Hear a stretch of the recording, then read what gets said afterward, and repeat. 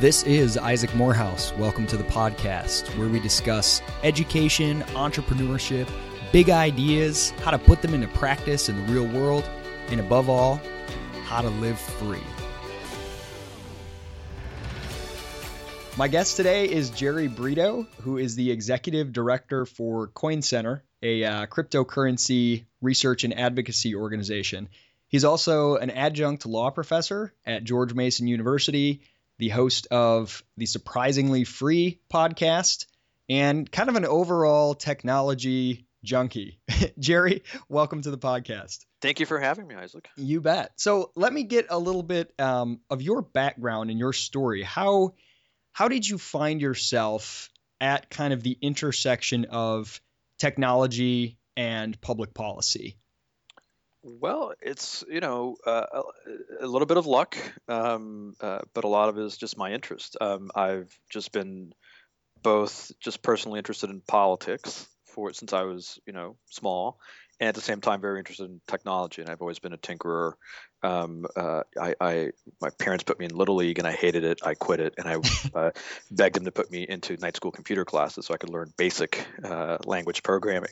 And so those were just my two things that were sort of separately my interests. And when I came to DC, I interned at the Cato Institute, and there I met Adam Thierer, who was their tech policy guy, and I sort of realized, you can combine these two things. And ever since it's been just what I wanted to do. Do you ever find that as a tech guy, right, you're constantly in touch with all of the potential that humans have for amazing progress, rapid innovation, and you're kind of up to speed on all the cutting edge, yet you're in a town and working in a realm, policy, which is about as far on the opposite end of the spectrum as you can be in terms of like slow, bureaucratic. Do you find that to be frustrating, or does that challenge excite you, trying to find a way to, get this sort of world with all these backward incentives that tends to move slowly and be averse to change to sort of talk to and play nice with this fast moving technology sector? It's the way I see it is that I'm a little bit of a technological determinist, where I think that humans are incredibly innovative. They will innovate regardless of what the law is. I mean, let's not say that, because actually the law does matter, because you can imagine a situation where it's just impossible to innovate. But pretty much, despite the law, humans are going to innovate. And so as a result, we're going to get these technologies that are going to ultimately affect what the law is. The problem is that, as I'm saying, the law can affect the pace of innovation. And so to me, it's all these cool things are happening out here, usually in Silicon Valley, and they're innovating sort of completely ignoring what any of the folks out in the East Coast and Washington, D.C. or in the state capitals are saying. And the problem there is this can often take sort of policymakers and bureaucrats by surprise. And then a bad reaction can really hurt the innovation and hurt sort of the public from getting access to that innovation. So anyhow, that's a long way of saying that to me, it's super important, and therefore I guess exciting, to help be a translator and help be somebody who keeps the world safe for innovation. Yeah. No, I mean, it's interesting. I've gone back and forth so many times trying to wrap my head around, like, what do I actually believe in terms of, I know that laws and, able to broaden it out, the institutions we live under, I know that those matter, but it's sort of in what sense, right? Because I agree with you that humans will always find ways to innovate, and even in a really oppressive, socialistic or a planned economy like some of the former Soviet states, the the drive to innovate, it will be channeled into the black market. It will be channeled in different directions. And I almost see it as that innovation and that kind of entrepreneurial spirit, it's going to be there. It's a question of where does it manifest? And Right. give me your take on this. I think that one of the reasons so much of the innovation, and part of it's just the nature of the technology as well, but one of the reasons so much of the innovation has been in software is precisely because the institutional constraints, that the laws, the regulatory structure in any kind of physical goods is so detrimental. It makes it so hard to innovate. If you want to build a radical new, form of, I don't know, physical transportation, whether it's aviation or the automobile industry, I mean, you're just dealing with this web of regulations and vested interests. And so it kind of, the regulatory structure can sort of determine, or for example, if you have a huge amount of rent seeking going on, some really, entrepreneurial person will put those entrepreneurial energies into being a political entrepreneur, and trying to innovate, as in finding ways to, get the law to work in their favor and to, shut down their competitors instead of innovating to benefit consumers. So it's that innovation isn't going to be stifled, but like where you channel it is kind of how I think about it. I don't know. What's your take on the way that software has dominated? Do you think that regulation has a role to play there? I think you're absolutely right. I think this is, Mark Andreessen, I think it's in 2011, he wrote an article for the Wall Street Journal called "Why Software is Eating the World," which has sort of become seminal. Yep. And his point is, simply that software can automate and can make more efficient so many of the industries, so sort of legacy industries. And that's what we've been seeing. Little by little, industries have been being consumed by software applications. And I think where you see software being applied to make industries more efficient, it's just been where the low-hanging fruit is. They didn't start with the taxi cab industry. Yeah. Where we started was with publishing, and with communications and with social networking. But I think at this point, what we're seeing is that we're running out of unregulated industries to disrupt using software to make more efficient. And what's left are really big industries, really big spaces where consumers are going to be benefiting from innovation, when entrepreneurs can really reap rewards from innovating and disrupting, are all regulated industries. So if you think about what those are, you can start with transportation. And so we're seeing what's happening with Uber. You can see what's happening with self-driving cars. And again, that's very regulated. You can see what's happening with drones. But then it's also going to be education. It's going to be healthcare, and it's going to be finance. Yep. And these are all incredibly regulated. And so now these entrepreneurs don't only have a technical challenge, but now they have to play this regulatory game, which, as you say, there are incumbents who can rent seek, et cetera. And a lot of times, my experience has been that regulators, policymakers, they like the innovation and they want to foster the innovation, and they fully understand that legacy industries could stand more competition, and they want to make way for that. They just don't know how. They don't know how to get out of the way, and so they just need to be educated on what's necessary. And a lot of times they're more than happy to do that. They're not, it's not a rule that they are inevitably or invariably captured by the incumbents. Yeah. I want to come back and spend a good bit of time kind of on that topic, the possibilities and pitfalls of, sort of educating lawmakers and trying to work with that, regulatory apparatus. But before I do, I just want to ask a couple more questions sort of on your background. First, your personal website, jerrybrito.com. What does the skull and crossbones signify? Oh, nothing really. I just needed a logo. I've always just liked I have a friend who yeah, I think you know her, Jennifer Zambone, Uh-huh. who says that it's my Spanish heritage. You know, the Spanish traditionally through the medieval period, et cetera, have always been fascinated by death, and so there's a lot of skull representations in Spanish art. And I think it comes from that. I just think skulls are cool. I like sort of the reminder of one's mortality. That's about it. There's also a pirate element to that, Yeah, that's what I you know. wondered. Yeah, when Steve Jobs took the Mac team sort of away from internally away from the management at Apple, he put it in a building and he flew a skull and crossbones flag over that building. So I think that's pretty neat. Tell me just a little bit about your podcast, Surprisingly Free.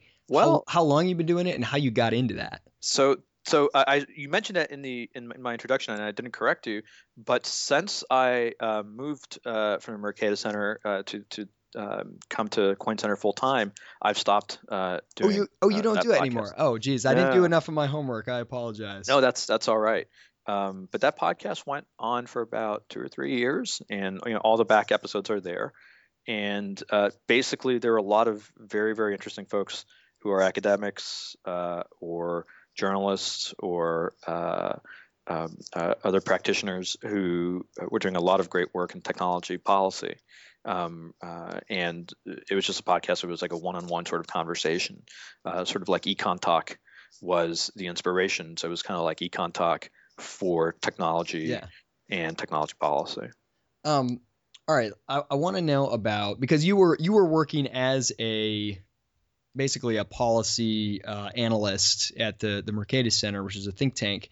Um, and then you moved into being the executive director for a brand new organization, Coin Center. How did that come about? I mean, were you sort of just a leading voice on cryptocurrency and the policy implications? Did someone approach you, or was this your idea? Hey, there needs to be an organization specifically for cryptocurrency issues. How did Coin Center come about? Yeah, so I was at Mercatus for about almost 10 years, and there I started and directed something called the Technology Policy Program. And by the time I left, we were a team of four, focused on technology policy broadly, from old school sort of telecom, spectrum, copyright, patent issues, and increasingly it was emerging technology issues, so drones, 3D printing, cryptocurrency. And cryptocurrency was sort of my interest in the issue that I covered. And for the past 3 years or so, my life was sort of increasingly being consumed by only that issue. Hmm. When I first heard about Bitcoin in 2011, I was just floored Did, by did you the did you right away see, oh my gosh, this is huge, or did yeah. it take you a minute? Okay, yeah, it No, took me it that's took me a exactly it. minute. No, when I first heard about it, I was just immediately, I'm like, oh, like I was floored, by the elegance of the system, and just, you could see sort of the social and economic implications. Yeah. But I think that what I saw as well at that moment was, oh, this has huge regulatory implications, and I don't think anybody was really thinking about that at that time. I think at that time people were the biggest concern that you'd see like on the message boards was whether Bitcoin was legal because only the federal government has the power to print money. Hmm. And of course, that's an easy legal question. You can look it up. We've had private monies for centuries, probably. There's no law against basically the constitutional. And now I'm getting in the weeds here, but the constitutional power for the federal government to be the only one who can print money is only means that the states cannot print money. But individuals can issue scrip, and that's fine as long as they don't represent that it's legal tender. Anyhow, so that was not an issue, but I could see that there were a lot of other policy issues here, and so it was right up my alley. And so I started asking around in DC what folks were thinking about this, if they had heard about it, and what I heard back was a lot of folks had not heard about it. A lot of folks had heard about it and knew something they probably need to be paying attention to, but really didn't understand what it was really. And so I began to write about it. I wrote the first sort of mainstream media article about Bitcoin for Time, and I got it some attention that way. But then with Andrea Castillo, I wrote something called Bitcoin: A Primer for Policymakers, which was sort of a short booklet that explained what the technology is, how it works, why it's important, and sort of what are the policy implications, and how you might want to think about those. Um, and that was very successful. It got really wide circulation that led to many briefings, many consultations. It led to eventually testifying in the first hearings the Senate held on Bitcoin. So, over the course of those 3 years, I sort of became like the Bitcoin guy in DC. And increasingly it was just what it was the issue that was taking up all of my time at Mercatus. And the way the Coin Center came about is I had been friendly with Balaji Srinivasan, who's a partner at Andreessen Horowitz. Now he is CEO of 21, which is a Bitcoin company. He's doing that as well. And Balaji has been one of the sort of big evangelists for Bitcoin in Silicon Valley. And then also I had been sort of working a little bit with Robin Wiseman, who's now our senior policy counsel.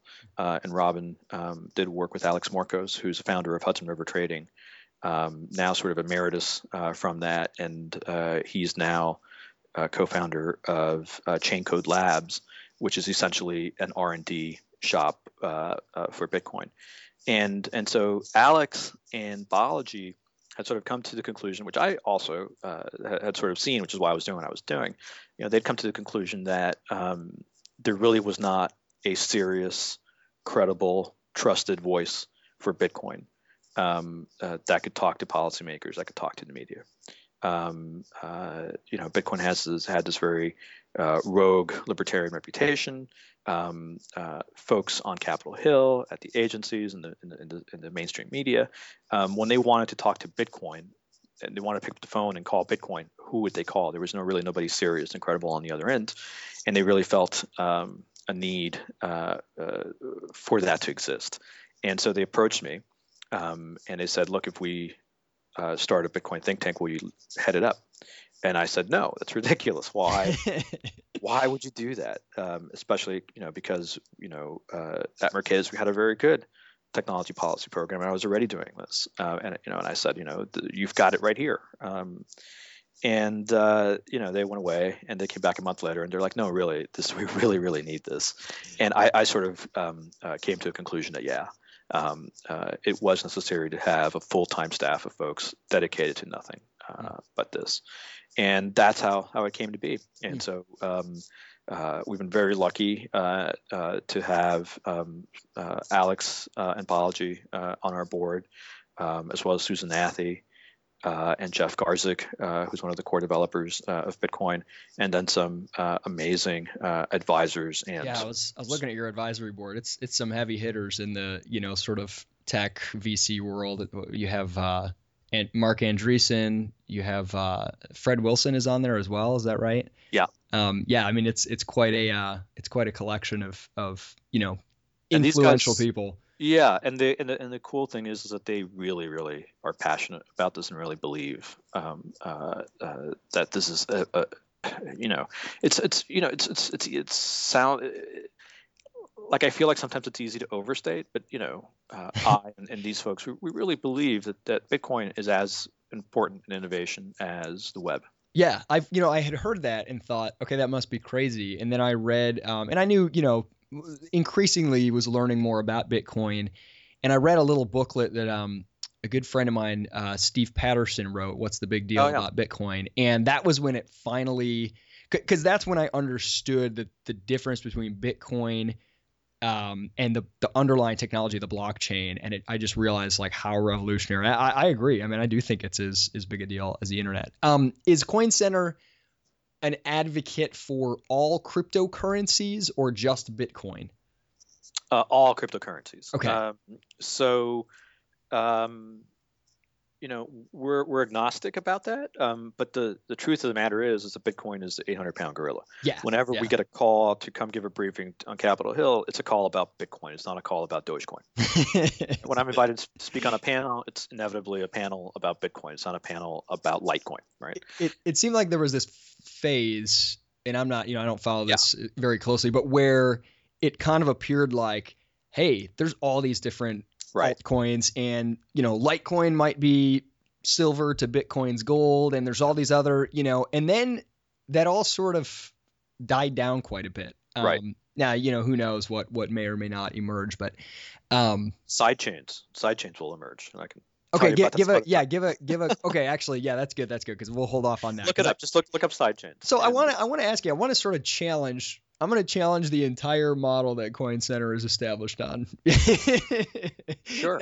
Not really, but so I used to work in the state legislature in Michigan, and I remember, and then I worked for the Mackinac Center, a think tank there in Michigan, and and this was very, very common that these think tanks, these advocacy groups, they have this view of the world because often they're founded and supported by business people who create value for customers, they innovate, and they go out and sell it.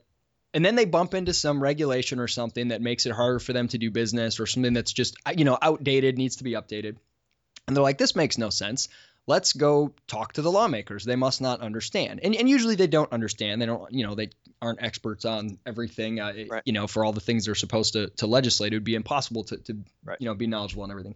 So this idea that the problem with all these messed up regulations is lawmakers don't have good information. And the number of times I saw well-meaning think tank types give testimony at a committee hearing and basically teach lawmakers about their industry and explain why regulation X, Y, or Z is a bad idea, and think there.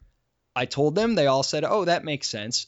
We've won. And in my head, I used to have a friend who say, or a friend used to always say, none of that matters. You have to be the biggest butt. He said, because you'll come in and say, hey, this is what should be done in telecommunications. And the lawmaker will say, hey, good study. You're right. That would be better. But if I do that, Comcast will kill me. And they give me a bunch of money. And I think you see this all the time with sort of the naivete of innovators who aren't familiar with public choice theory and the messiness of the policy process. They'll launch something, like Outbox, the company that was, going to take your mail, scan it for you, and email it to you. And talk about a regulated industry. Yeah, and they realize, everyone will like this. Even the post office will like this. Who couldn't like it? We're helping their customers be happier. And they realize that the post office's customers are not you, it's junk mailers.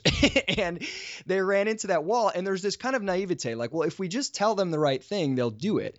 And it usually doesn't work that way. It's all about who the vested interests are, because politicians are risk averse. They're going to put their finger in the wind and they're going to figure out, where is it safe for me to go? If I can pass this good policy and someone educates me on why it's good and I believe them, and if I can do that and get away with it, I'll do it. But if I can do that and it's going to hurt me, if the unions are going to come down on me, or whatever industry has a really strong lobby, I'm not going to do it. So what would your response be to, because you kind of said before that, hey, look, lawmakers, all they need is better information. Wouldn't you say that's kind of a naive way to look at it? Isn't it more about the incentives and where where are they going to gain politically and where are they going to suffer politically? And that means in terms of donations, in terms of PR, in terms of whatever, interests they're beholden to. How do you respond to that, more public choice critique? Oh, no, I mean, I can't disagree with anything you said. I think everything you said is, absolutely spot on. And I don't think that all legislators need is good information. I think sometimes that's the case. I think sometimes there is nobody on the other side. Like, so for example, I mean, and it's also, you have to think on the margin, right? Talk about thinking economically. So let me give you an example. Take New York's bit license, which is probably going to be, well, it's not technically the first state regulation about Bitcoin, but it's probably the most important, simply because it's gotten the most attention. They've done the most work on it, and it's likely going to be a model for other states, or other states, or at least are going to treat it as a model. So the first draft of the bit license that was issued was horrendous. I mean, it's still pretty bad, but it was horrendous.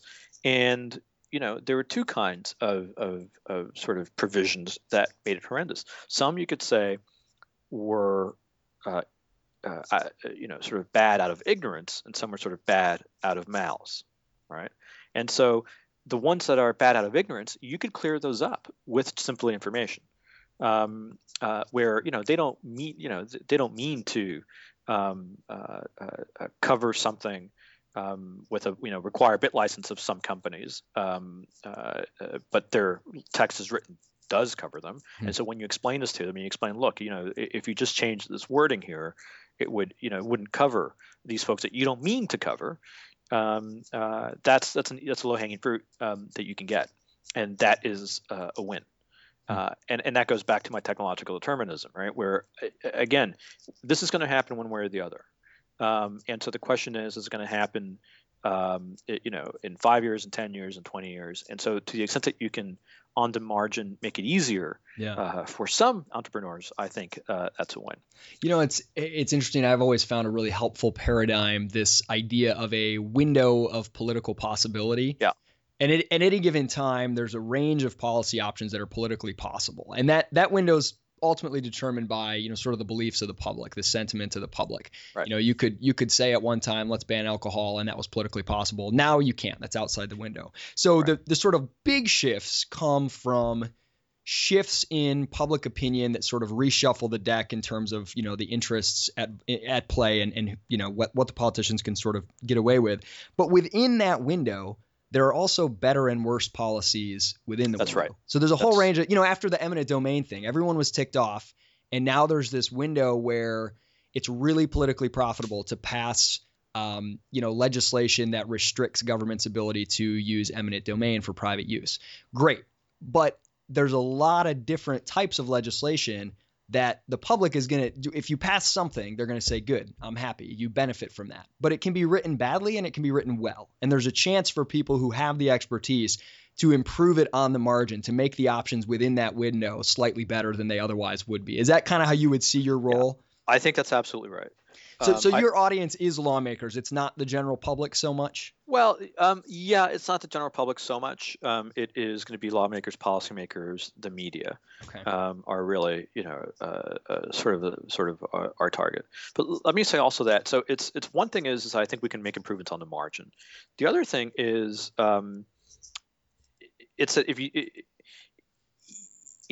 even being fully aware of all of the public choice constraints that lawmakers and we face, et cetera, I think something I've learned a lot while in the 9 months that we've been operating is how important it is to have a seat at the table, because so much of policymaking is not simply pure muscles. I mean, so Comcast can have a lot of sway over legislators because they make campaign contributions, et cetera, but it's not that transactional. It's not as transactional as I think we like to think sometimes. A lot of it is you can have all the most campaign contributions in the world, but if what you're suggesting, as you say, it's outside the window, it's not going to do you any good. Yeah.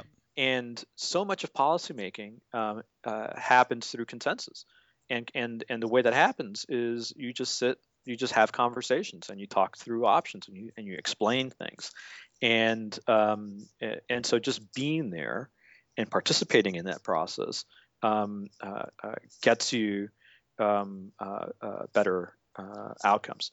And then the last thing I'd say is, in our case, we've been very fortunate in a way. That I think that the folks who would be the natural antagonists to a fair, simple, sound policy for Bitcoin, these folks I think are facing an innovator's dilemma, Hmm. And so they are doing one of two things. And sometimes they're doing kind of both at the same time, which is kind of interesting when you watch it. They are either sort of rejecting, ignoring, dismissing the technology as a toy, the way that so many, the way that Kodak dismissed Yeah, digital, right. um, uh, or at the same time they're trying to co-opt it. They're Who trying to say, who's the most threatened by Bitcoin? well, I mean, I would say, Whether or not they realize it. yeah, well, I think that sort of most obviously disrupted would be something like Western Union or any kind of remittance company. Okay, so Like, the payment, the method of payment. it's not payment actually. It's money transmission. So if Okay, you think about payment, that's Visa, Mastercard. I don't think they're really threatened okay. by Bitcoin. But something like Western Union, where all they do is move money from point A to point B, from person A to person B at a distance. Yep. And that's all they do. Potentially, Bitcoin is a better, sort of more efficient way to do that and cheaper. And so as a result, they're going to, they potentially could be disrupted. So that's just clearly spot on. The others, who I think a lot of folks expect would be antagonists, are the payments companies. So Visa, Mastercard, the acquirers, the merchant processors, the banks, and they really, again, I think they're in this bucket where, I mean, that's not really their business is loans and earning interest off of it yeah. primarily. So this So could I be beneficial, right? yeah.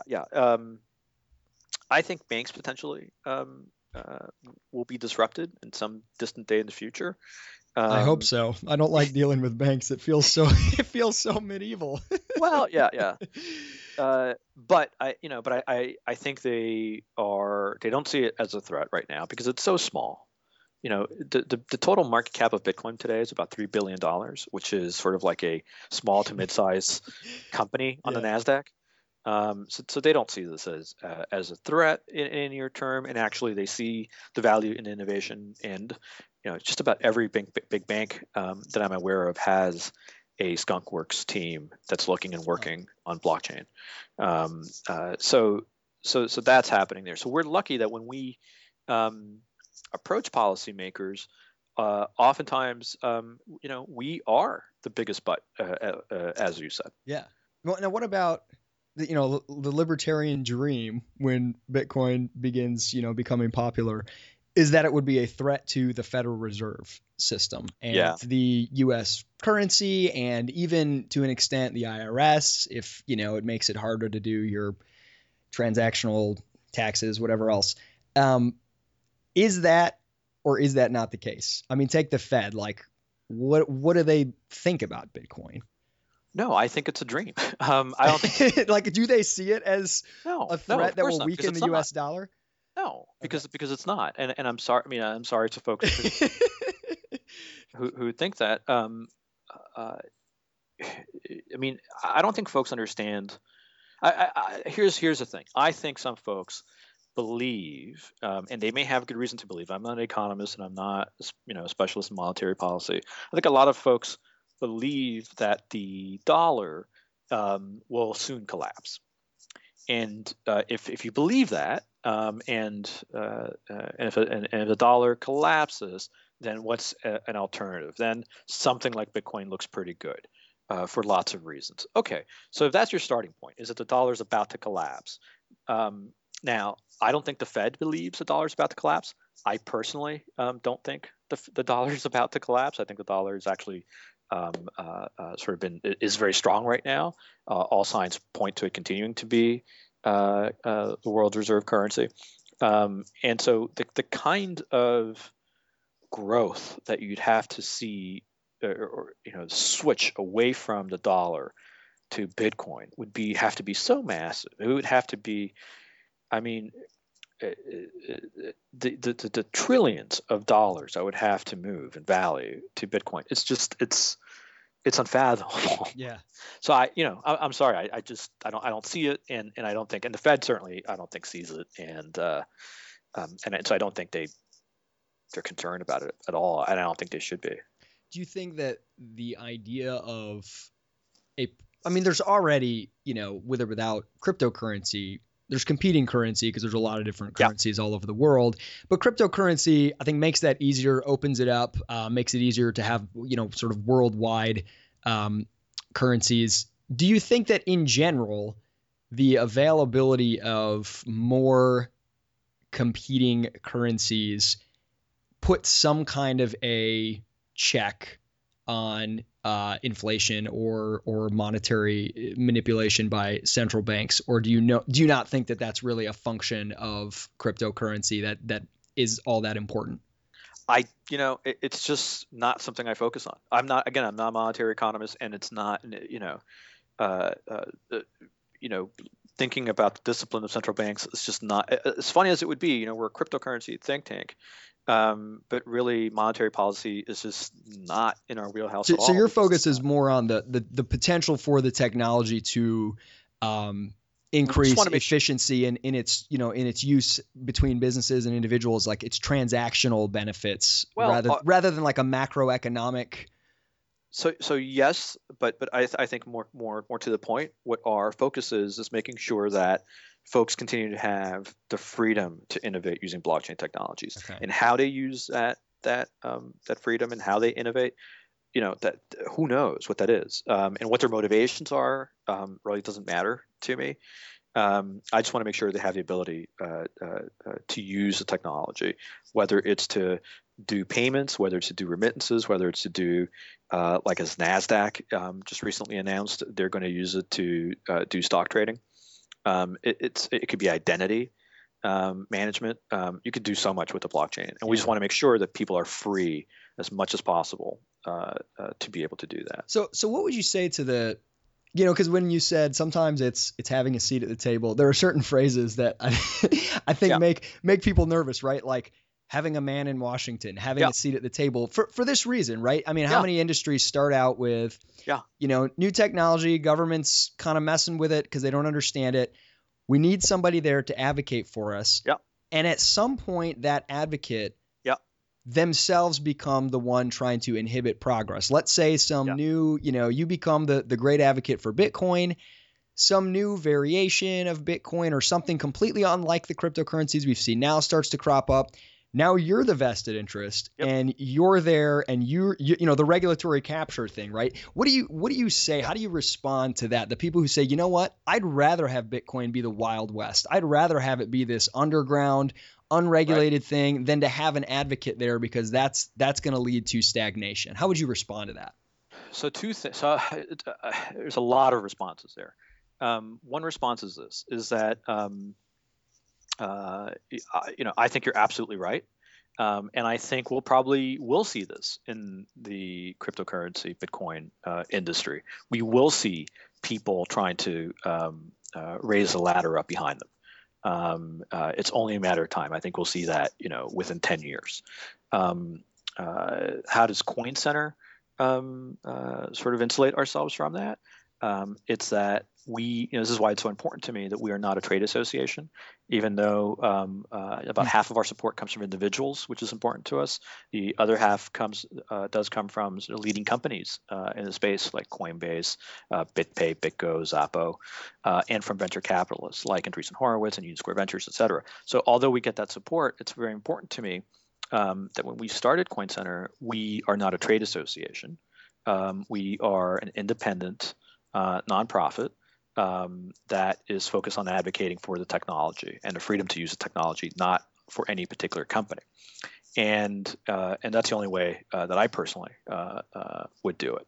And so that's how we insulate ourselves. But I think what's important is to me, is that this regulation is going to happen one way or another. Whether you would like Bitcoin to be a Wild West and not be regulated, et cetera, the fact of the matter is that Bitcoin has been regulated since day one, since the day that Bitcoin was created and the network began. Whether you like it or not, certain laws, including the Bank Secrecy Act, including state money transmission laws, all already applied to Bitcoin and its use.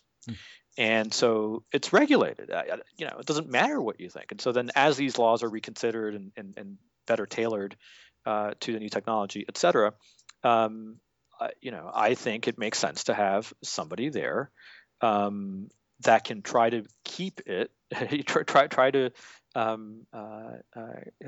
keep the damage to a minimum, shall Yeah. we say, Yeah. or say it positively, to make sure that it's the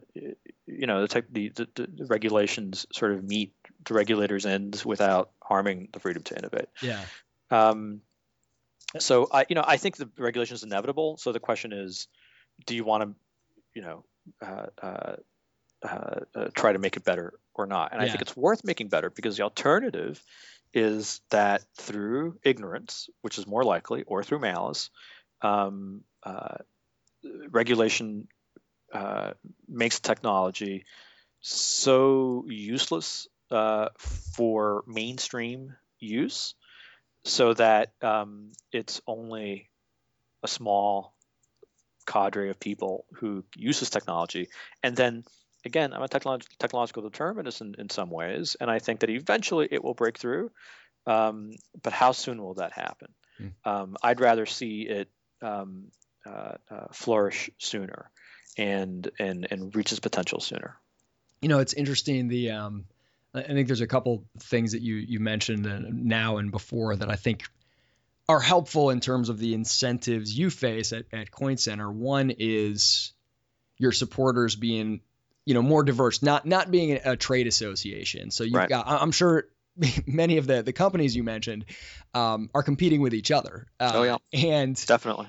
And I think that's so valuable. I always found it interesting, this sort of trump card that sometimes lawmakers or people will use. I think it was somewhere in the HR industry, like PE, professional employment organizations or something like that. There were some regulations going on many years ago when I was in Michigan. And one of the things that lawmakers who supported it would say is, oh no, this regulation can't be bad because the companies themselves want it. They want to be regulated. And it's like, of course they do. They want to regulate themselves into a more secure position, right? That whenever the industry is begging for the regulation, it's usually a little bit worrisome. Now, unless it's an improvement on an existing one or something like that. But I think it's really important that you're not a trade association as much as an advocate for the ideas in general. And I also think it's cool. And again, I know you said your main audience is lawmakers as well as media, but I think one thing that a lot of advocacy organizations underestimate, even those who focus on lawmakers, is the way in which one of their most powerful tools are actually the more average constituents that follow them. So I know there's some interesting studies.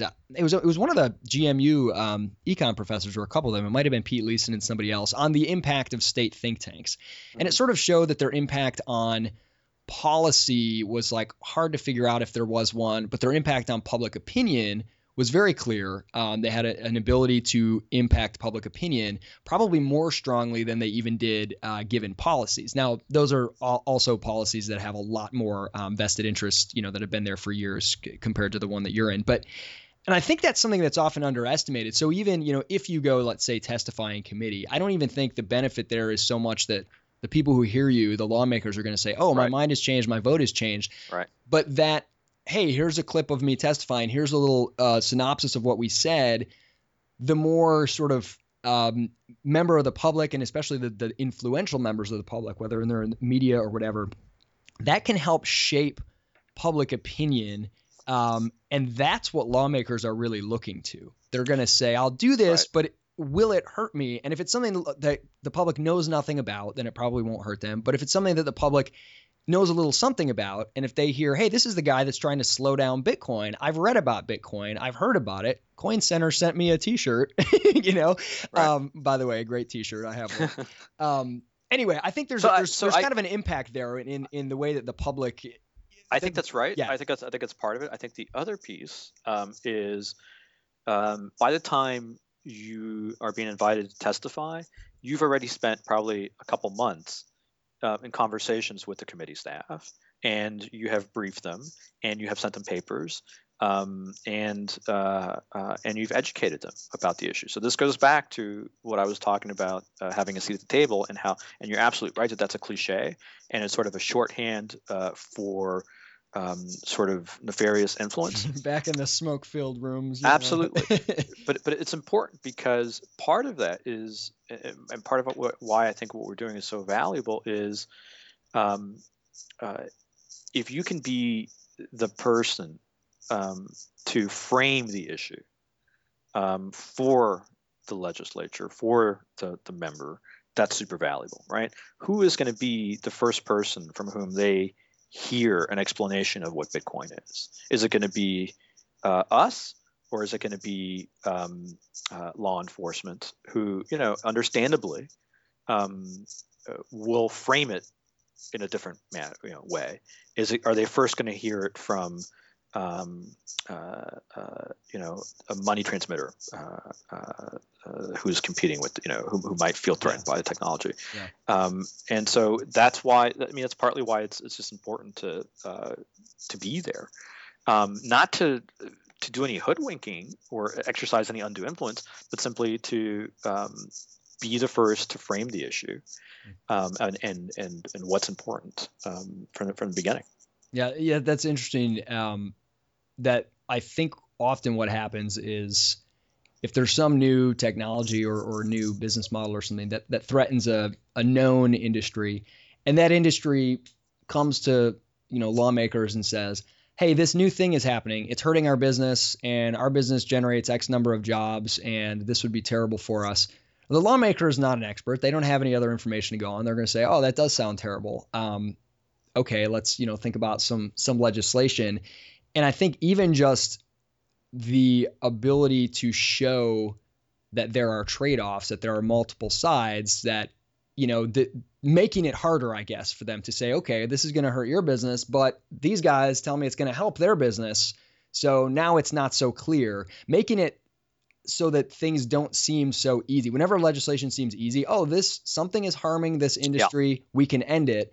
That's always like totally scary because there's always another party involved. And if at least both parties are known about and there can be a conversation about the trade-offs involved, I think that sort of can rein in at least a little bit.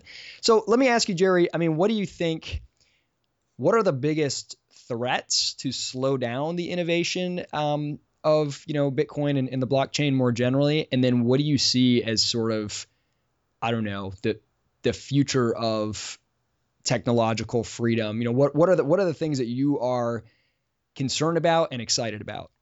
Sure. So probably the biggest challenge for cryptocurrencies and Bitcoin right now is at the state level, and it's basically state money transmission licensing. I never even thought of that. Yeah. So if you're in the business of transmitting money, you need to get a license before you can operate, and you need to get a license in each of every state that you operate. So if you're an internet business, you know what that means. That means 50 different licenses. And these licenses are not cheap. I was recently talking to one of the co-founders of Coinbase and the general counsel of Circle, which they're both sort of wallet and Bitcoin exchange services. And they came to, they sort of had the same stats, which is that in order to get about 25 states, so about half the states, it's taken them 2 years of work and $2 million in attorney's fees. And they're startups, right? So they're well capitalized startups. If you're somebody in a dorm room with a idea, what do you do? Just today it was announced that there are these Princeton students who were charged in New Jersey with violation of the money transmission statutes there for producing some open source software, and that was settled today happily. And it's so if you're a small business and before you can even begin, you need several $1 million. This is before day one. You need several $1 million to get licensed. That's a huge barrier to innovation. Now, it's a couple things. It's number one, states right now are in the process of looking at their money transmission laws and seeing how they apply to this new technology. And in a lot of important ways, the technology, allows for things that these laws did not conceive of, right? As you can imagine. And so they are revisiting these laws. And so we're engaged with legislators and regulators in several states to help them think through these issues and making sure that they only cover the folks who they need to cover. So, let me give you an example of this. It's a little in the weeds, but it's important. If you think about, why do we have these laws? These laws are essentially consumer protection laws. They sort of emerged in the era of money orders, where let's say you are a low-income person, you don't have no bank account. It's amazing. I don't think how many people don't realize how many folks in the U.S. Are unbanked, have no bank account because they live paycheck to paycheck. And so you need to pay your electric bill, and the electric, you have no checking account. So what do? Well, you go get a money order, so you can pay your electric bill. And so you mail in, you go to the store, you get a money order, you mail it in. And when you mail it in, the electric company goes to cash it and it bounces. And it bounces because the money order company that you got it from went out of business, either because they ran away with the money because it was a scam, or because they were otherwise insolvent. And so you are now out the money, and you still owe the bill. And there was a rash of these failures of these money transmission companies. And so states began to do money transmission licensing. And so if you are holding money on behalf of a customer in order to transmit it or otherwise, and you're not a bank, banks already have their own banking regulations. But if you're not a bank, you're just a company that's holding money on behalf of a customer and transmitting it, et cetera, you need to be licensed. And licensing is a background check. It is capitalization requirements. It includes permissible investments, so that if while you're holding the money, you can't invest it in penny stocks. There are only certain things like U.S. Treasuries that you can invest it in, et cetera. It is a bonding requirement, so you have to have a bond. So if you've got a business, hopefully there's money there to make customers whole.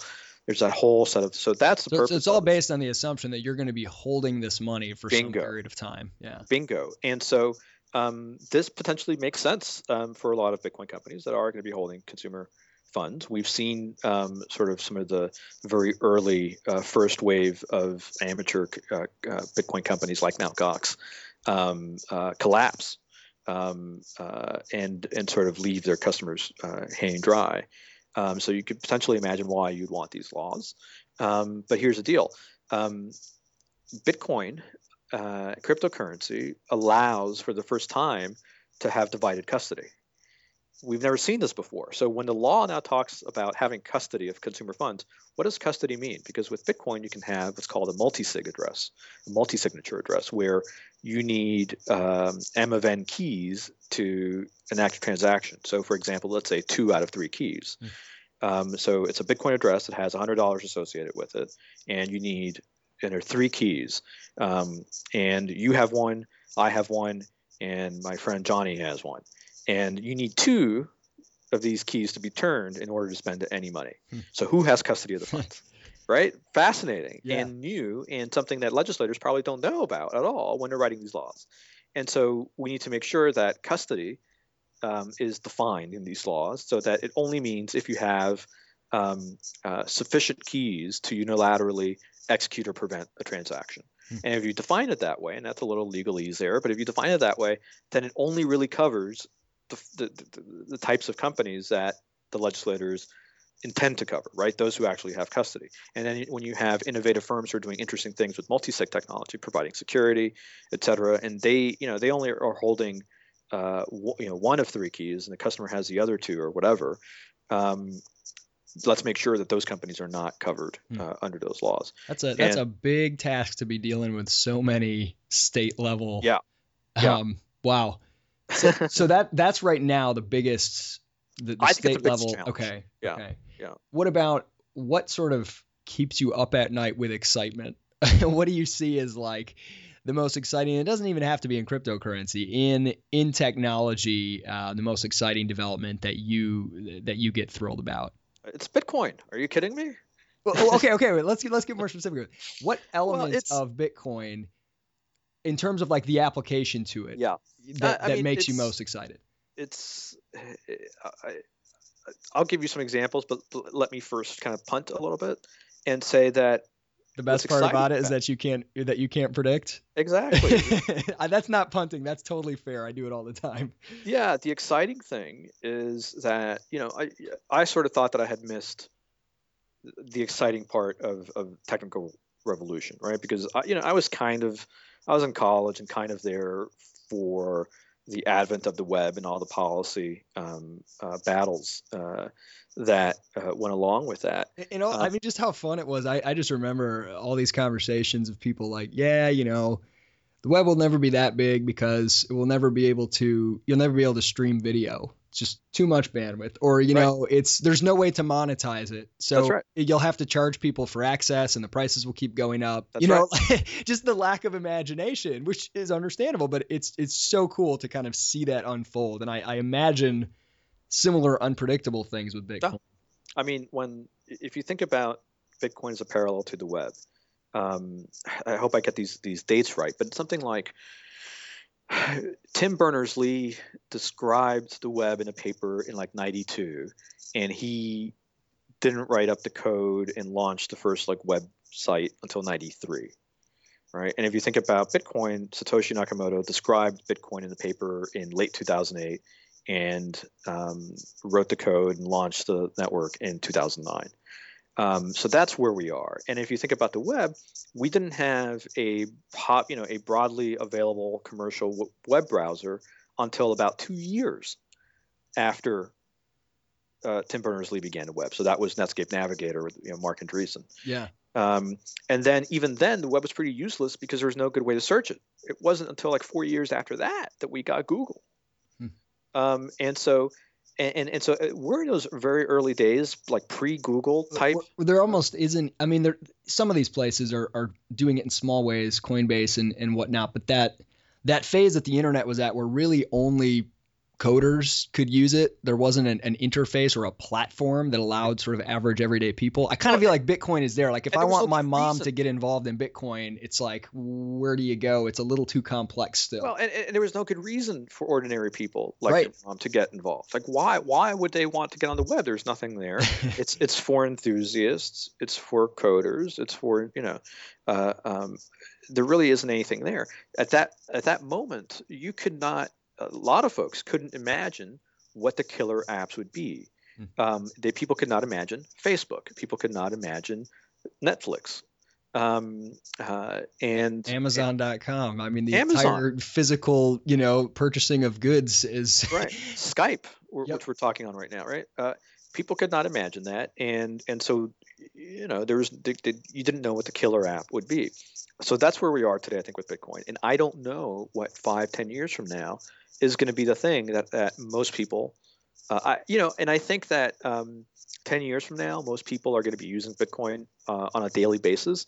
They probably aren't going to be knowing it or thinking about it. Like you use TCP/IP or HTTP every day, and you don't think about it. No. Right? And Bitcoin's a protocol, just like TCP/IP or HTTP, but you use it every day. You don't think about I'm using TCP/IP. You're just like banking. Yeah. You are calling a friend, and you're using these protocols, and you don't even think about it. And I think it's going to be the same way. That core element of the blockchain, that the trustlessness, I guess, that to me is so powerful because it has so many applications. The fact that things can be verified in a public way that doesn't rely on any sort of one company to be the one that you're trusting to not screw it up or not let somebody steal your stuff or whatever it might be.